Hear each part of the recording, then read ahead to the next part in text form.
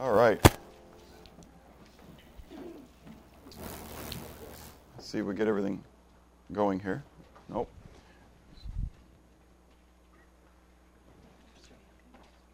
Say again.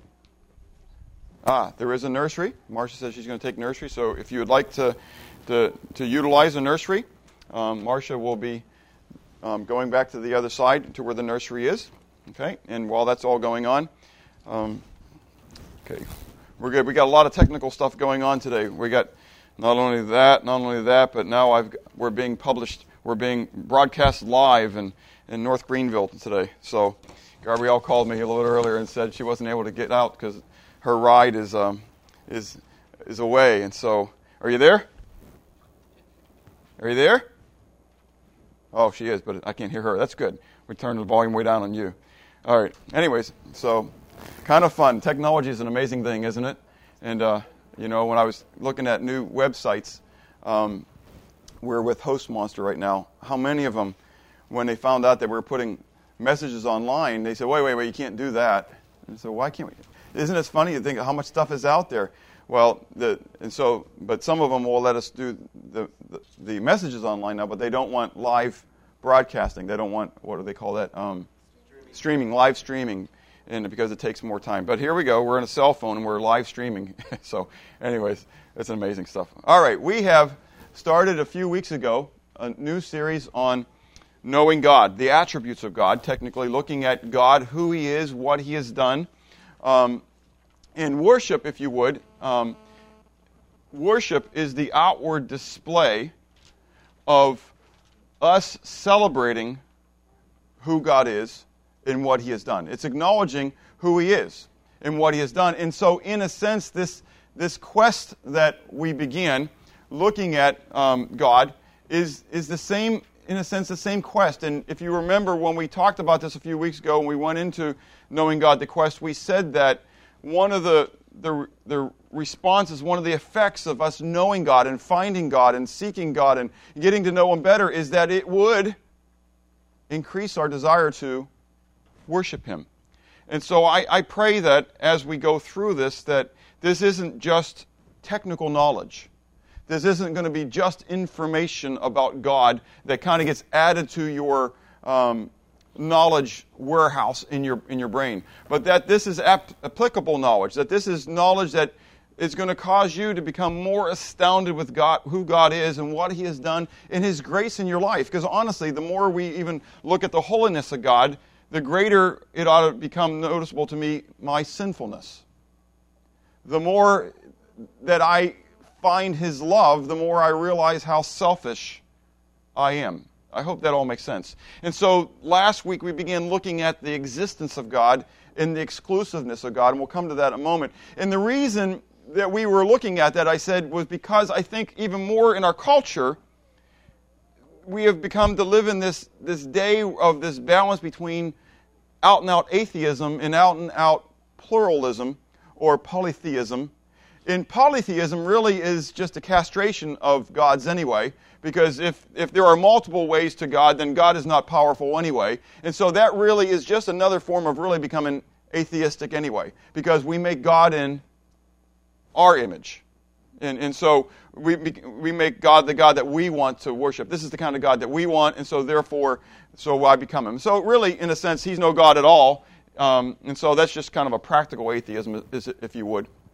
And so we live in a culture that does that today. I mean, it's not back into the original foundations where we had this Judeo-Christian culture where everybody understood God. And if you look back, and we can debate whether the founding fathers of the United States were Christians or not, but I think that the fact is, without a doubt, we can at least agree on the fact that they were God-fearing individuals. That they gave credence to the Creator God. They gave credence to a sovereign being, if you would, who was over the affairs of men. Now, whether that was Jesus Christ as the Creator God, whether that was just a Judeo-Christian out-and-out God, I don't know. It's interesting to me as well, a couple people have brought to my attention some songs that would have fit perfect last week. Two songs called God Is. Is that right? God Is? There is a God. There is a God. One is a Christian song, There is a God, but one is a country song. There Is a God, by Leanne Womack. Anyways, I went to the website to see whether I could recommend the album, and anyway, she's just a country singer, and so no, I don't recommend the album. But the song is really kind of cool. Someone let me listen to it, and it's really, though, and I could become negative on this, okay? Now, understand, I'm excited about it because it's being sung in the secular realm out there on public stations. But the other side is, I can see how in our culture it's just a what? It's just right. God is just a concept. In this concept of intelligent design, which we are in a sense talking a little bit of the concepts of, it's really important from the perspective that there is a God. But we got to be careful because as believers, we understand it's not just about intelligent design. It's not just about that there is this sovereign being who may be my shoe. You know, I mean, it sounds really weird, doesn't it? But you can go to Alcoholics Anonymous, which was built upon the foundations of Christianity, but now the 12 points have nothing to do with Christianity. They have everything to do with this higher power, who could be anything you want it to be.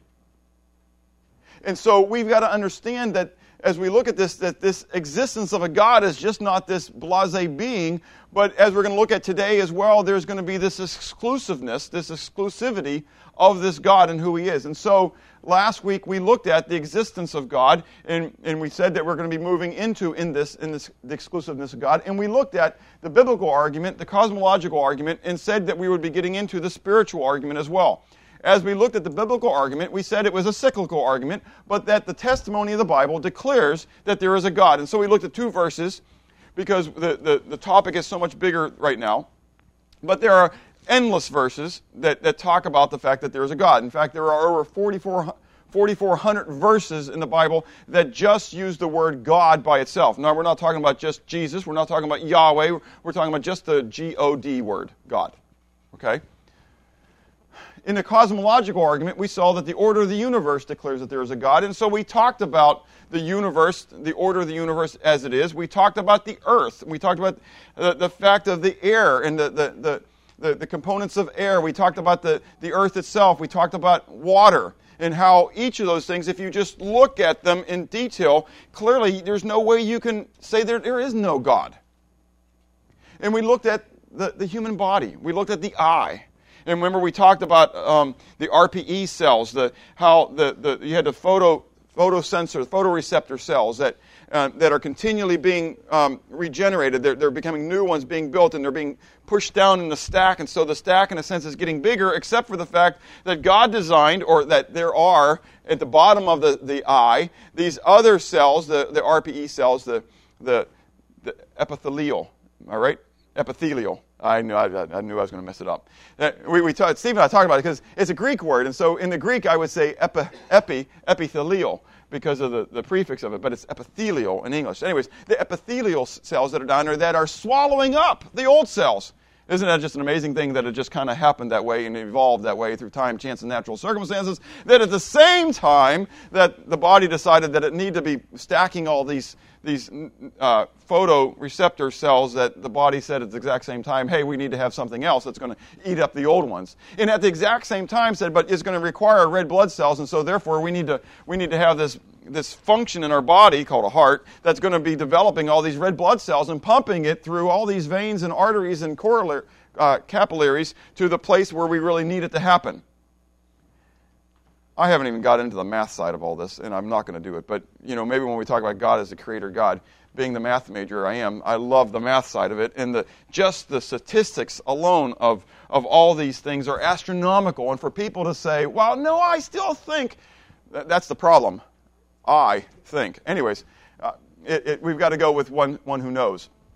But we want to get into now today the spiritual argument, and we're going to, because to finish out this side of it. And again, we are just at this ocean.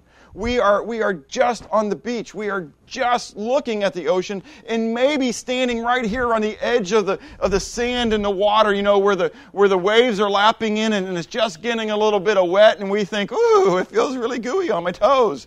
And this isn't really, we're not even getting into God right now. We're just getting in the fact that God exists. I'm standing there looking at the ocean saying, wow, this wasn't just in the books. There really is an ocean. For some of you, that's what this may be. It may be finally coming to the Atlantic Ocean shore or the Pacific Ocean shore, whichever shore you want to get to, and looking at the ocean, or coming and looking at God, if you would, for the first time, and really coming to grips with the fact that, you know what, I've been lied to all my life. Listen, for 23 years, I believed in evolution. It might have been 24. I remember sitting at the table. I can picture sitting at the table with Pastor Woody and Barry Courts and fighting till I was blue in the face for evolution. I knew I was wrong, but I still wasn't going to admit it. But being challenged just to look at the data. Listen, I'm a science major. I'm a computer science guy, mathematician. And they challenged me on just the logic of it all, just the data of it all. And it became a pet peeve of mine. I love studying this stuff out. I mean, this is mind-boggling because it's humbling to me. The more and more I see, the more I realize my own stupidity and ignorance and foolishness that I could have swallowed this stuff. But see, I'm beyond the pride side of it now. I've gone public on it, you know. I've confessed my stupidity, and so it's okay. I'm on the internet saying I'm an idiot, okay? So it's okay. So just, if this is you, if you struggle with coming over the precipice of this and understanding who God is and putting your toe in the water, I'm telling you, the water is great. It's fun. There's a real joy. Not only is it just mind-boggling to explore and to know that I'm never going to explore the final depths of it, but to feel the surge of the waves coming across, to feel the medicinal part of the salt in the water. It's just it's a kick. It's a real joyride, and I don't want to make it seem so small, but there is that side of the joy of salvation that's really a part of it that I want you to get. But you got to come across the precipice. You got to get over the fear of maybe getting in the water, okay? And which means that you got to get over the fear of saying that you might have been what? Wrong.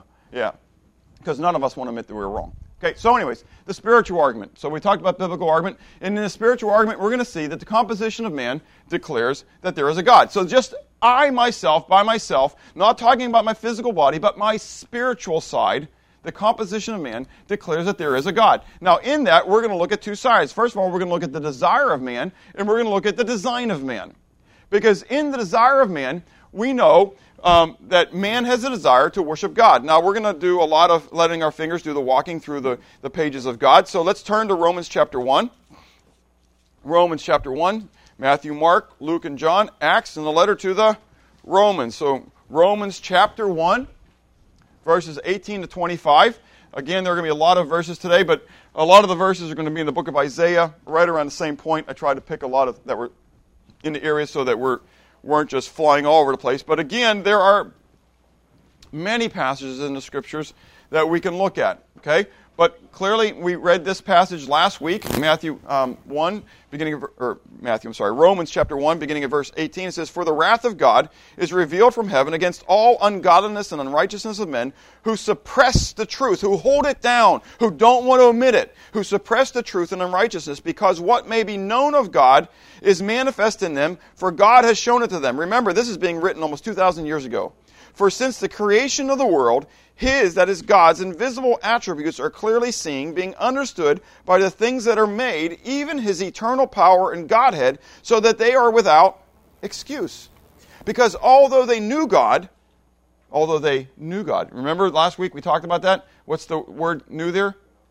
It's from gnosko. That's right. Although they knew Him, they relationally, intimately understood that there was a God. Although they knew God, they did not glorify Him as God, nor were they thankful. But they became futile in their thoughts, in their foolish, rebellious hearts were darkened. Professing to be wise, they became fools and changed the glory of the incorruptible God into an image made like corruptible man, in birds and four-footed animals and creeping things. Therefore God also gave them up to uncleanness in the lust of their hearts, to dishonor their bodies among themselves, who exchanged the truth of God for the lie, and worshipped and served the creature rather than the Creator, who is blessed forever. Amen." And I'm going to continue reading here. "For this reason God gave them up to the passions, to vile passions, for even their women exchanged the natural use of what is against nature. Likewise also men, leaving the natural use of woman, burned in their lust for one another, men with men committing what is shameful and receiving in them receiving in themselves the penalty of their error which was due. Now, the fact is, the culmination of man rejecting God, the Creator God, is homosexuality. Is it any wonder that we see that being prevalent in our culture today? No. Why? Because back in the 1920s, we rejected the Creator God. We said we believe in evolution more than we believe in a Creator God. So is it any wonder that one generation later, in the 1960s, we took prayer out of school and Bible reading out of school? No, it kind of makes sense. And honestly, people talk about that. But why would I want a pagan? Why would I want an atheist leading my kid in prayer anyway? I have no idea who they're going to be praying to. And I have no idea what holy book they're going to read. Why? Because after 40 years, we taught them that there is no what? There is no Creator God. There is no God. And so why would I want to do that? Well, 40 years later, after the 1960s, okay, what do we have happening? Well, we have today. We have kids killing kids. We have abortion on demand. We have divorce rates, even in the church, that equal or exceed the divorce rate in the secular realm. Why? Because we have ignored the Creator God. Okay? It's just an amazing thing. God says so. But what I want to draw out of here is this desire of man. Note the desire of man. Within man, there is this desire to do what? Worship something. And so even if I suppress the truth and I get rid of a Creator God so that I don't have to be answered to this God, I still understand that there's this void within me to do what? To worship. Man's desire is to worship. And so if man will not worship the Creator God, man's going to worship something. And so we're told way back here 2,000 years ago that we're going to worship animals just like they do today. We're going to worship nature. Because we can't deny nature. We can't deny the fact that this is out there. We just have to redefine it. And so therefore we worship something. Turn back to the book of Isaiah. Remember I said there's going to be a lot of passages from the book of Isaiah today. I love Isaiah 40 to 48. I can't say it is the my favorite passage, but it's close.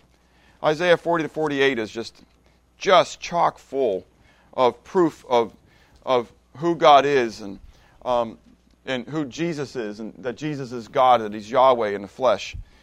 In Isaiah 40, we're going to read a long passage here from 10 down to 31. Again, my words are meaningless. They're like chaff which the wind drives away. It's God's words that's so key, and it's His word that we want to proclaim.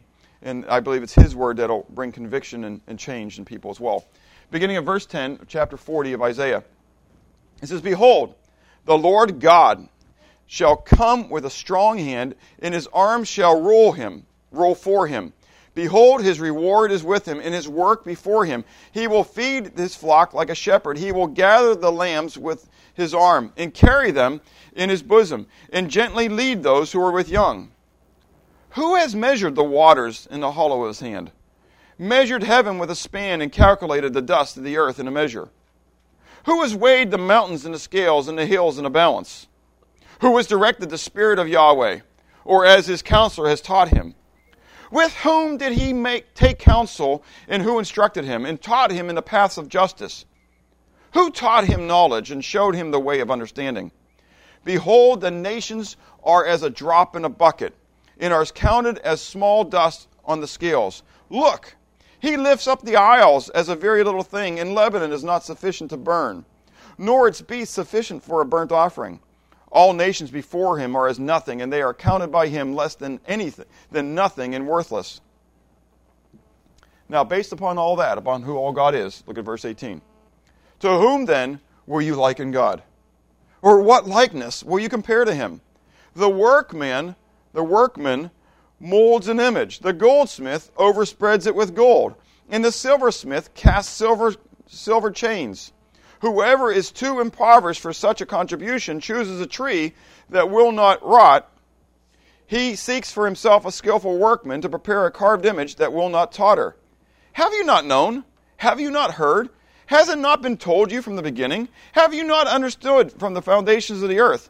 It is He who sits above the circles of the earth, and its inhabitants are like grasshoppers, who stretches out the heavens like a curtain, and spreads them out like a tent to dwell in. He brings the princes to nothing, and makes the judges of the earth useless. Scarcely shall shall they be planted, scarcely shall they be sown, scarcely shall their stock take root in the earth. When he shall also blow on them, and they shall wither, and the whirlwind shall take them away with stubble. To whom then will you liken me? Or to whom shall I be equal, says the Holy One? Lift up your eyes on high and see who has created these things, who brings out their host by number. He calls them all by name. By the greatness of his might and the strength of his power, not one is missing. Why do you say, O Jacob, and speak, O Israel, my way is hidden from Yahweh, and my just claim is passed over by my God? Have you not known, have you not heard, the everlasting God, the Lord, Yahweh, the creator of the ends of the earth, neither faints nor is weary. His understanding is unsearchable. He gives power to the weak, and to those who have no might he increases strength. Even the youths shall faint and be weary, and the young men shall utterly fall. But those who wait on Yahweh shall renew their strength. They shall mount up with wings as eagles. They shall run and not be weary. They shall walk and not faint. What does God say? Listen, I'm it. I'm the one who has done it all. Look unto me, I'm the one. But the fact is, when you refuse to do that, what's going to happen? What do the nations do? They make idols. They're going to get something to do. Why? Because man has a desire to worship. Isaiah 44.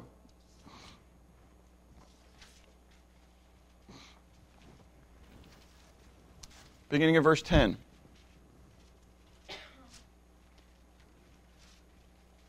Who would form a god or mold an image that profits him nothing? Surely all his companions would be ashamed. And the workmen, they are mere men. Let them all be gathered together. Let them stand up. Yet they shall fear. They shall be ashamed together. The blacksmith with the tongs works one in the coals, fashions it with a hammer, and works it with the strength of his arms. Even so, he is hungry, and his strength fails. He drinks no water, and is faint. The craftsman stretches out his rule. He marks out with chalk. He fashions it with a plane. He marks it out with the compass. Makes it like the figure of man, according to the beauty of a man, that it may remain in his house. He cuts down cedars for himself and takes the cypress and the oak. He secures it for himself among the trees of the forest and plants a pine, and rain nourishes it. Then it shall be for a man to burn, for he shall take some of it and warm himself. Yes, he kindles it and bakes bread. Indeed, he makes a god and worships it. He makes it a carved image and falls down to it. He burns half of it in a fire. With this half he eats meat. He roasts a roast and is satisfied. He even warms himself and says, I'm warm. I have seen the fire. And the rest of it he makes into a god. He carves his own image, and so on and so forth. Goes on with it. What's the point? Man is so desperate to worship something that he's going to go out into the forest. He's going to cut down a tree. And he understands that with the same tree, he's going to do what? He's going to burn it, which means it's what? It's perishable. It's nothing. It has no power. It can't protect itself. And yet man by himself is going to do what? He's going to fashion it to be the God that he wants it to be. Yes? And then he's going to worship it. And so while he's worshiping God, the wood here, he's burning the wood over here and destroying it. Which means that man is what? Not just stupid, but he has power over God. Do you get it? And isn't that the way we really like to have God? So that we have power over God. He's in our little genie bottle, and he comes out when we rub it, and he does what we ask him to do. But for God to be the sovereign one, for God to be the one who's in control, and for me to have to be the one who has to adjust to God and his plan, that kind of goes against the grain of my selfishness. Because I, like Satan, want to be the Most High. I want to be the God who's in control. And as Satan, we read, Lucifer says, I will be like the Most High. And ultimately, if we go back into the original sin, isn't that why Eve sinned? Isn't that why she fell? Because Satan said to her, listen, God knows that when you eat of that tree, you're going to become like him. And so what was really the decision that was in the balance at that moment? To obey God or to become God? Which sounds more appealing to you? And the Latter-day Saints, when they come to your door, they want you to believe that you can become God. That's why it's appealing to people. Listen, would you rather have to submit to God or become God? I mean, honestly, if it was real, if it was a real choice, if there was really a choice out there, and you could become God, you could become God's equal, which would you choose? Every one of us would say, I want to become God. In our nature, come on. You're all sitting there saying, I don't want to admit it. I don't want to admit it. We'd all, one voice, I want to be God. That's my flesh. But the truth is, you can't. There is only one God, and we're going to talk about the exclusiveness of God in just a moment. You're never going to become God. You can't become God. There is only one God. And so now you really only have one choice. You're going to submit to God or rebel against God. Because man desires to worship God. 1 Thessalonians chapter 1, you can turn there, but I'll read it to you. Paul was writing to the believers of Thessalonica, and he says to them, for they themselves, this is the people out there who heard your testimony, they themselves declare concerning us what manner of entry we had to you, and how you turned to God from idols to serving the living and true God, and to wait for his Son from heaven, whom he raised from the dead, even Jesus, who delivers us from the wrath to come. What happened there? Paul went out to the believers, not to the believers of Thessaloniki, but to the people of Thessaloniki, and as he witnessed to them, and they got saved, what did they really do? They turned. They turned from the gods they were serving to the living and true God. Even the Richard Dawkinses of this world, who proclaim that there is no God, the God delusion, have their God. And who is their God? Themselves. They're going to worship self.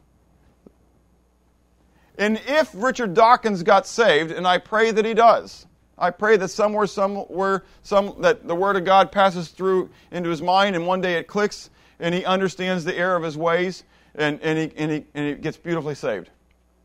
That'd be an awesome thing, wouldn't it? Wouldn't that be exciting? He has a good platform. That's exactly right. But he, like everybody else, like these believers in Thessaloniki, will have to turn from the idols that he was serving, from his own God, which is himself, to serve the living and true God. And my question to you is, have you done that? Have you honestly turned from your God, whoever that was, whatever that was, to serve the living and true God? I remember my day. I remember that day. Have I been perfect? I haven't been perfect, but I remember the day that I rolled out of my bed and I went into my den and I cried my eyes out and I said, God, if you can save this wicked soul, I'm yours. Because I realized I was serving my own idols. I called it God. I knew who Jesus Christ was. I understood that he was the Son of God. I understood that he died on the cross. I understood that he rose on the third day. But I also understood that I was serving Bob's own laws, my own commandments. And I wanted God to be on my plane. And God brought to my reality that I wasn't serving and worshiping him. I was rather serving and worshiping the God that I wanted. And so I challenge you to ask yourself, are you playing a cultural game of Christianity, of Judeo-Christianity? Because God knows your heart and whether you're true or not. And one day the day will declare it, whether it's real or not. And then it will be too late. Don't wait before you stand before his judgment seat. Man's desire. Man desires to worship something. Why? Because of man's design. Go all the way back to the book of Genesis. Okay, Genesis chapter 1. First book of the Bible. We don't get very far into this when we find out how God has created man. In fact, it was on the second day, right, that God created man? No, good, okay. All right, so you guys knew it wasn't the second day. What about the third day? No. What day was it? Six. Good job. All right, sixth day. All right. So on the sixth day, God created man. And so we look at verses 26 and 27 on the sixth day, where God says, let us make man in our what? Our image, according to our likeness. Let them have dominion over the fish of the sea, over the birds of the air, and over the cattle, over all the earth, over every creeping thing that creeps on the earth. So God created man in his own image. In the image of God, he created him. Male and female, he created them. Now, drop down to chapter 2, and let's look at verse 7 there, what it says there. And the Lord God formed man of the dust of the ground, and he breathed into his nostrils the breath of life, and man became a living being. Now, what that says in the Hebrew, okay, is that God breathed into him the ruach of life. The ruach. Ruach is the word in the Hebrew for not just wind or breath, but it's the word for spirit. And so we have the Ruach HaKodesh. That's the Holy Spirit. Okay? So when we talk about God's Holy Spirit, it's the Ruach HaKodesh. And so it is the Spirit that is holy or set apart. I believe that what happened here is that God formed man of the dust of the ground, and he breathed into his nostrils the Spirit of life. Turn back to John chapter 1. John chapter 1. Okay, Matthew, Mark, Luke, and John. Good job, Andrew. John chapter 1. Okay, and we read that in the beginning, okay, another in this beginning thing. In Genesis chapter 1, we read in the beginning God. And in John chapter 1, we read in the beginning the Word. In the beginning was the Word was with God, and the Word was God. And we know from the Greek it really says what? God was the Word. Okay? And it's the other way around, which is more intensifying the fact that the deity of Jesus Christ, God was the Word. He was in the beginning with God. All things were made through him, and without him was not anything made that was made. In him was life, and the life was the light of men. And the light shines in darkness, and the darkness comprehended it not. There was a man that was sent from God whose name was John. This man came for a witness, to bear witness of the light, that all through him might believe. He was not the light, but was sent to bear witness of that light. That was the true light, which gives light to who? Every man coming into the world. Do you remember what we read earlier in Romans chapter 1? How many people had knowledge of God? Everyone did. And everyone has the decision to make with this knowledge that they're going to use toward God. They're either going to receive it and accept it, or they're going to suppress it, right? And so here we're told as well that in this spirit of life, okay, that was breathed into man, Genesis chapter 2. In John chapter 1, we're told that it is light, in a sense, that is given to every man. It is that composition of man, it is the design of man, that man was made in the image of God. In John chapter 4, verse 24, we read that God is a what? Spirit. That God is a spirit, and those who worship him must worship him in spirit and in truth. Now, you don't have to go back to the book of Genesis, but I want you to go back in your mind to the book of Genesis, Genesis chapter 1, in those days of creation. In the first day, God created what? Light. Okay? First day, God created light. In the very beginning, God created the heavens and the earth, but that was not the first day. That was just before the first day. But the first day, God created light, right? There was evening, there was morning the first day, and God said, it is good, right? So that was the first day. The second day, he separates the water above from the waters beneath. What happens on the third day? He separates the dry land, makes the dry land appear out of the water, and as the dry land appears in the water, what else happens?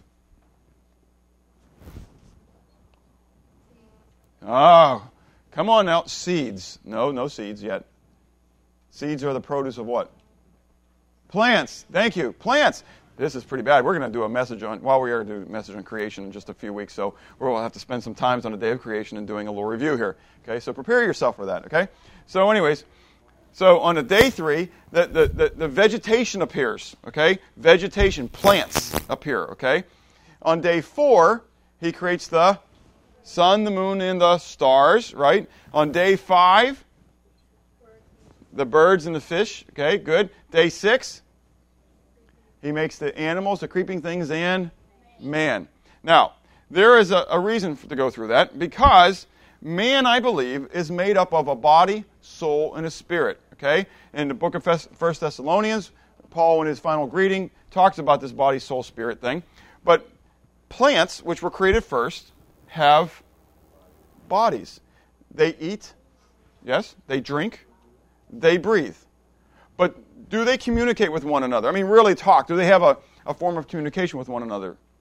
No, some people think they do. Some people think that my plants thrive when I talk to them and I'm very nice to them and stuff like that. Well, do you know why? Because plants absorb carbon dioxide. And so when you go over and talk to them, what are you doing? You're feeding them. You're giving them carbon dioxide. Makes a lot of sense, doesn't it? Okay? And when you're being nice to them and you're washing the plants, you're opening up opportunities for photosynthesis to happen. And you're giving them water, you're giving them fertilizer. It just kind of makes sense. They're bodies. Okay? They have flesh. And we read in 1 Corinthians chapter 15 that not all flesh is the same, but these plants have flesh, and they are a living thing, if you would, from that perspective. But they don't have a soul. They don't communicate socially with one another. But animals, on the other hand, and this points me differently than a lot of Christians as well. People have been so influenced by evolution, it's just mind-boggling to me. Anyways, because if you believe in dichotomy, there's a trichotomist and dichotomist. Dichotomist believes that people are two things. They're material and immaterial. A trichotomist believes that man is three parts, body, soul, and spirit. I believe if you believe in that man is dichotomist, you're an evolutionist. Okay? Because that's what it comes from. It comes from that we are just an evolved animal. Okay? And we're not. So anyways, but animals have this, not only a body, not only do they eat, not only do they drink, not only do they breathe, but they also communicate. Okay? And when I go hunting, I've got to be very still, even if a deer is not present, because I don't want the birds and the squirrels chattering, giving away the fact that man is in the forest. Bambi, don't come. Man is in the forest. And Thumper going, thump, thump, thump, thump, thump, thump, thump, thump. Okay, anyways. Yeah, anyways. But the fact is that animals do communicate. It's amazing to listen to squirrels chatter and communicate. Different times of the year, their communication is a little bit different. Twice a year, there's the mating seasons, and so they chatter a lot, and they're talking different ways, you know. And it's an amazing thing. In birds, crows, as they come, and they're cawing and stuff like that, they are communicating with one another. But when's the last time you saw a bunch of crows get together for a praise service? When's the last time a bunch of squirrels got together and prayed? Animals don't have a desire to worship. Animals don't care where they came from or where they're going to go. But they do have a soul. They do have this personality. And as I remember in seminary talking about this, I went to a conservative seminary, and I remember bringing this up to my theology professor, and he just looked at me and said, Mr. Corbin, you know, like, I can't believe you believe that. I was talking about my dog. My dog has personality. And he's trying to tell me, no, it was just a result of his, what do they call it? Instincts. You know, that we've just kind of honed the instincts. And I was like, no, you got to know my dog. It's got personality. And I believe that you probably look at your dogs and understand, or your cats. Cats have personality. They need to be extinct. But anyways, but they have personalities. Okay? But animals have personalities. I mean, different squirrels are going to act different ways. But man, on the other side, isn't just an evolved animal. Man, as we saw, has a desire to worship. Think about it.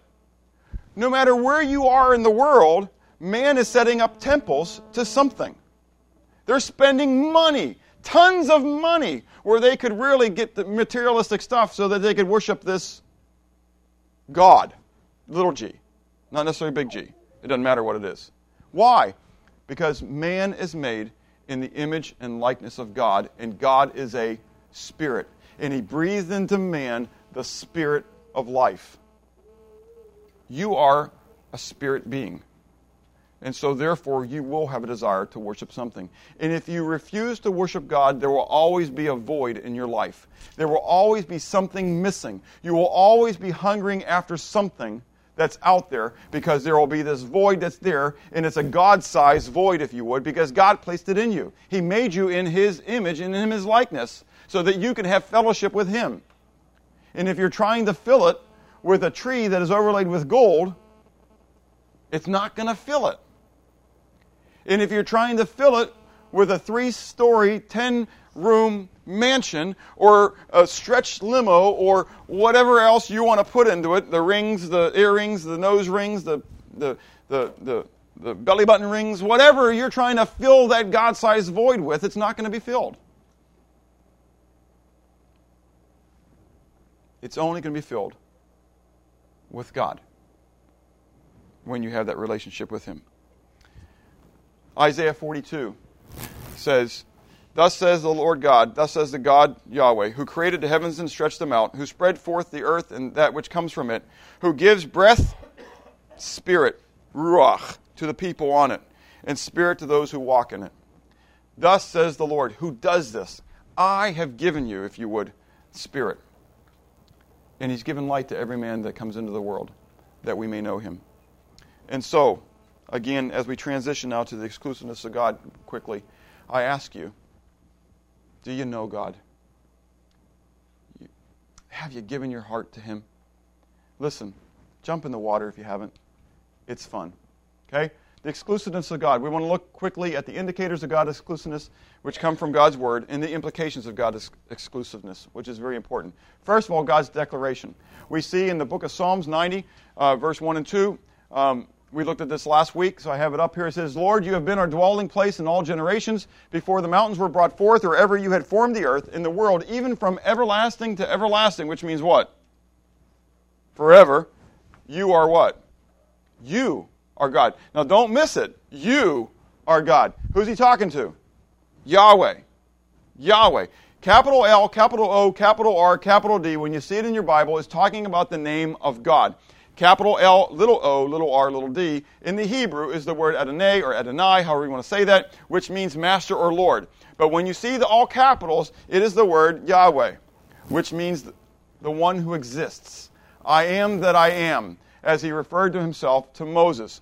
And so it becomes this because the Jews were afraid of using God's name in vain, the third commandment, right? And so rather than using the name Yahweh, they would use the word Adonai. And so, for example, in the Shema, we read Shema Israel, Eloheinu Adonai, Eloheinu Echad. It says Shema is, okay? And it says, Hear, O Israel, the Lord our God, the Lord is one. But instead of saying Yahweh Adonai, or Yahweh Elohim, the Lord our God, they're going to say Adonai, Elohim Adonai. Because they're going to say Lord rather instead because they're afraid of using Yahweh's name in vain. That's not what God meant anyway. God didn't say don't use my name. God said just don't use it meaninglessly. But when we become legalists, when we're more worried about me, we don't really worry about God. And honestly, it's kind of a bummer if you never say my name.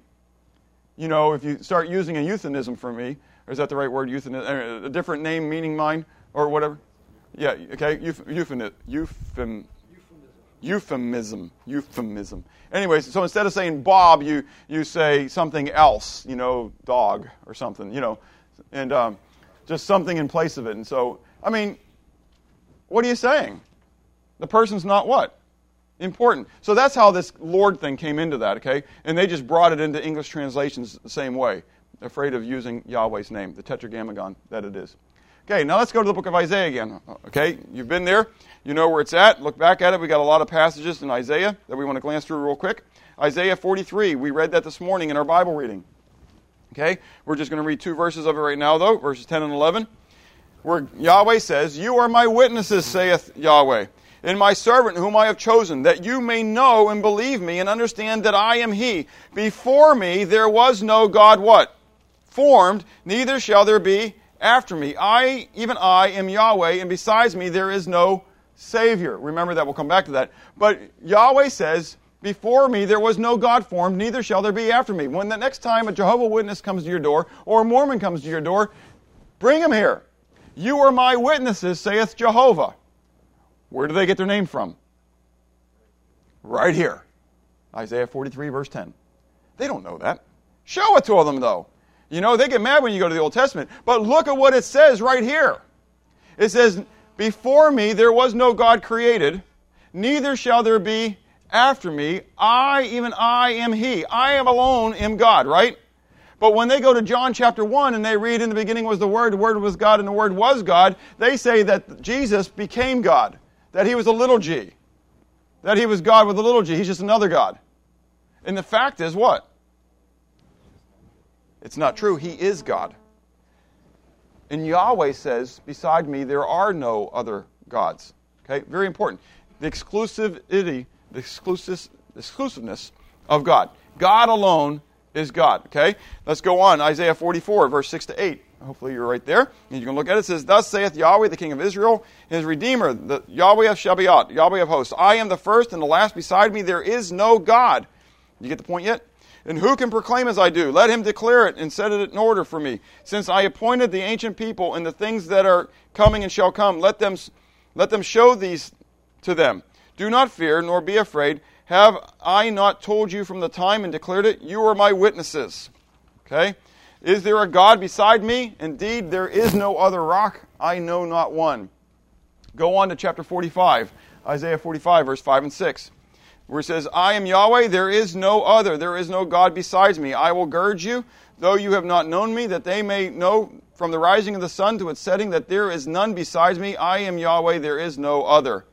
If you didn't get it yet, drop down to verse 18, 18 to 22. For thus saith Yahweh, who created the heavens, who is God, who formed the earth and made it, who has established it, who did not create it in vain, who formed it to be inhabited. I am Yahweh, there is no other. Look down to verse 22. Verse 21, where he says, there is no other gods, what? Beside me, a just God and a Savior. There is none beside me. Look to me and be saved, all you ends of the earth, for I am God and there is no other. Isaiah 46, verse 9, remember the former things of old. I am God and there is no other. I am God and there is none like me. What's the point? What's Yahweh saying? He's the only one. Okay? Now, we just grabbed a couple chapters in Isaiah. Okay? But clearly, Yahweh has grabbed the exclusiveness of being called God. That's important in our culture. Because very clearly, we're told in our culture that there are what? Multiple gods. There are multiple ways to God. There are multiple ways to get to heaven. But God says, that's not true. And we have got to be on guard in our culture. When our leaders are saying, listen, as a chaplain in the military, they are continually being bombarded with the fact that they cannot pray in Jesus' name because we're in a pluralistic society. You need to pray for them. Pray for God-fearing chaplains that they will be able to stand up and fear God more than they fear man. But it's coming to a neighborhood near you soon. If the hate crimes bill passes, the speech bill that comes through, your speech will be curtailed by law because you will be an offense if you proclaim the exclusiveness of God to others. Because claiming the exclusiveness of God is to be what? Intolerant. Because if you say that your God is God alone and there is no other, then what are you saying about Allah? He's not God. What are you saying about Buddha? What about Confucius? What about all those Hindu gods? They're not gods. But Yahweh is God and God alone. Now, what's the implication of it? Very clearly, your salvation. Why?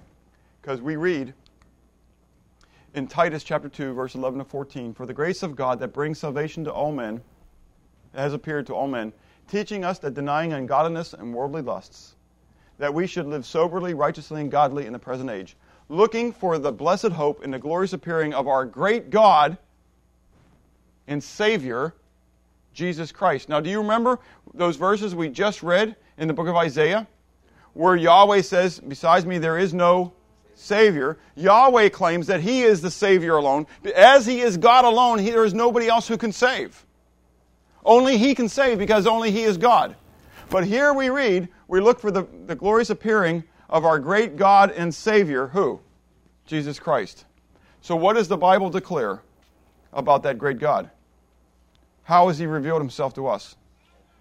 It's Jesus Christ, who gave Himself for us that He might redeem us from every lawless deed and purify for Himself His own special people, zealous for good works. Our great God and Savior, Jesus Christ. John chapter 14, verses 6 to 9, Jesus says to His disciples, says, I am the way, the truth, and the life. No one comes to the Father except through me. If you had known me, you would have known my Father also, and from now on you know him, gnosko, and have seen him. Philip said to him, Lord, show us the Father, and it's sufficient for us. Jesus said to him, Philip, have I been so long with you, and you haven't recognized me? You haven't known me? He who has seen me has seen the Father. How can you say, show us the Father? Do you know what's being stated by Jesus at that point? He's God. He is the Father. Not just we're one in purpose, but he says, if you've seen me, you've seen the Father. Not, hey, listen, I represent everything the Father represents. Philip, haven't I been with you? Show us the Father. Philip, I've been with you. How can you say, show us the Father? I've been here. Now, I know it's mind-boggling. Because Jesus, while he was on the earth, got up a great while, yet it was before day, and he went out and prayed. Finish it. To the Father. And the Mormons are going to love to bring it, and Jehovah's Witnesses are going to love to bring it, and my answer to that is what? I don't know. But you know what? I'm not God. So I don't need to know everything. God hasn't chosen to reveal everything to me, and you know what? That's really okay. Because I'm not God. And I haven't worried about making God in my own image. Now, years ago I did, but I'm not now. I don't worry about making God in my image. I'm not worried about God fitting in my box. I'm worried about understanding God for who God declares himself to be. Does that make sense? And that's the difference. And so I challenge you again, are you wanting to know God? As we go through this quest, do you want to know God for who he really is? Or are you looking forward to Bob or whoever speaks just confirming things that you already knew anyway? Kind of patting you on the back for your own righteousness and your own understanding. My hunger, my passion, as I've talked weeks ago, is that I may know him, Jesus Christ, God in the flesh, the Shekinah glory, the Shekinah Chabod of God on the earth, that I may know him in the power of his resurrections. And though I really don't want it, I do want it, the fellowship of his sufferings. Because as I put the verse up in the very beginning, where Jesus said, this is life eternal, that they may know you, the only true God, and Jesus Christ whom you've sent.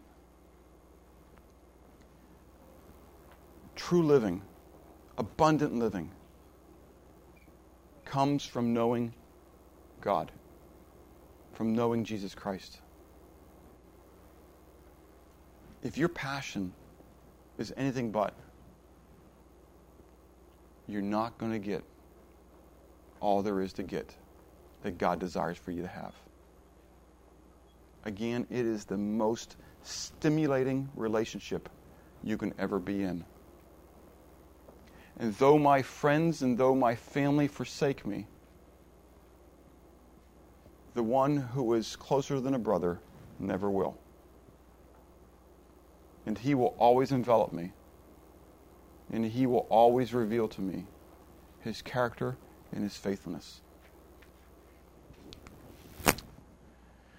Acts chapter 4, we read, let it be known to you all and all the people of Israel by the name of Jesus Christ of Nazareth, whom you crucified, whom God raised from the dead. By him this man stands here before you whole. This is the stone which was rejected by you builders, which has become the chief cornerstone, nor is there salvation in any other, for there is no other name given under heaven, given amongst men, by which we must be saved.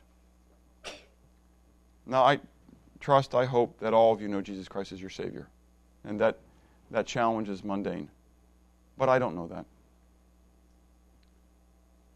And I pray that today is the day of your salvation if you don't know him yet.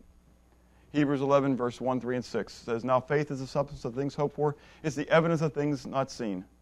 That's the definition of faith. For by it the elders obtained a good testimony. By faith we understand that the worlds were framed by the word of God, so that the things which are seen were not made of the things which are visible. But without faith it is impossible to please him. For those who come to God must believe that he is. They must believe in his existence. And they must believe that he is a rewarder of those who diligently seek him. And so I close by asking you then, do you honestly believe that God exists? If you say yes, the question is, does your life reflect it? Does your life reveal it?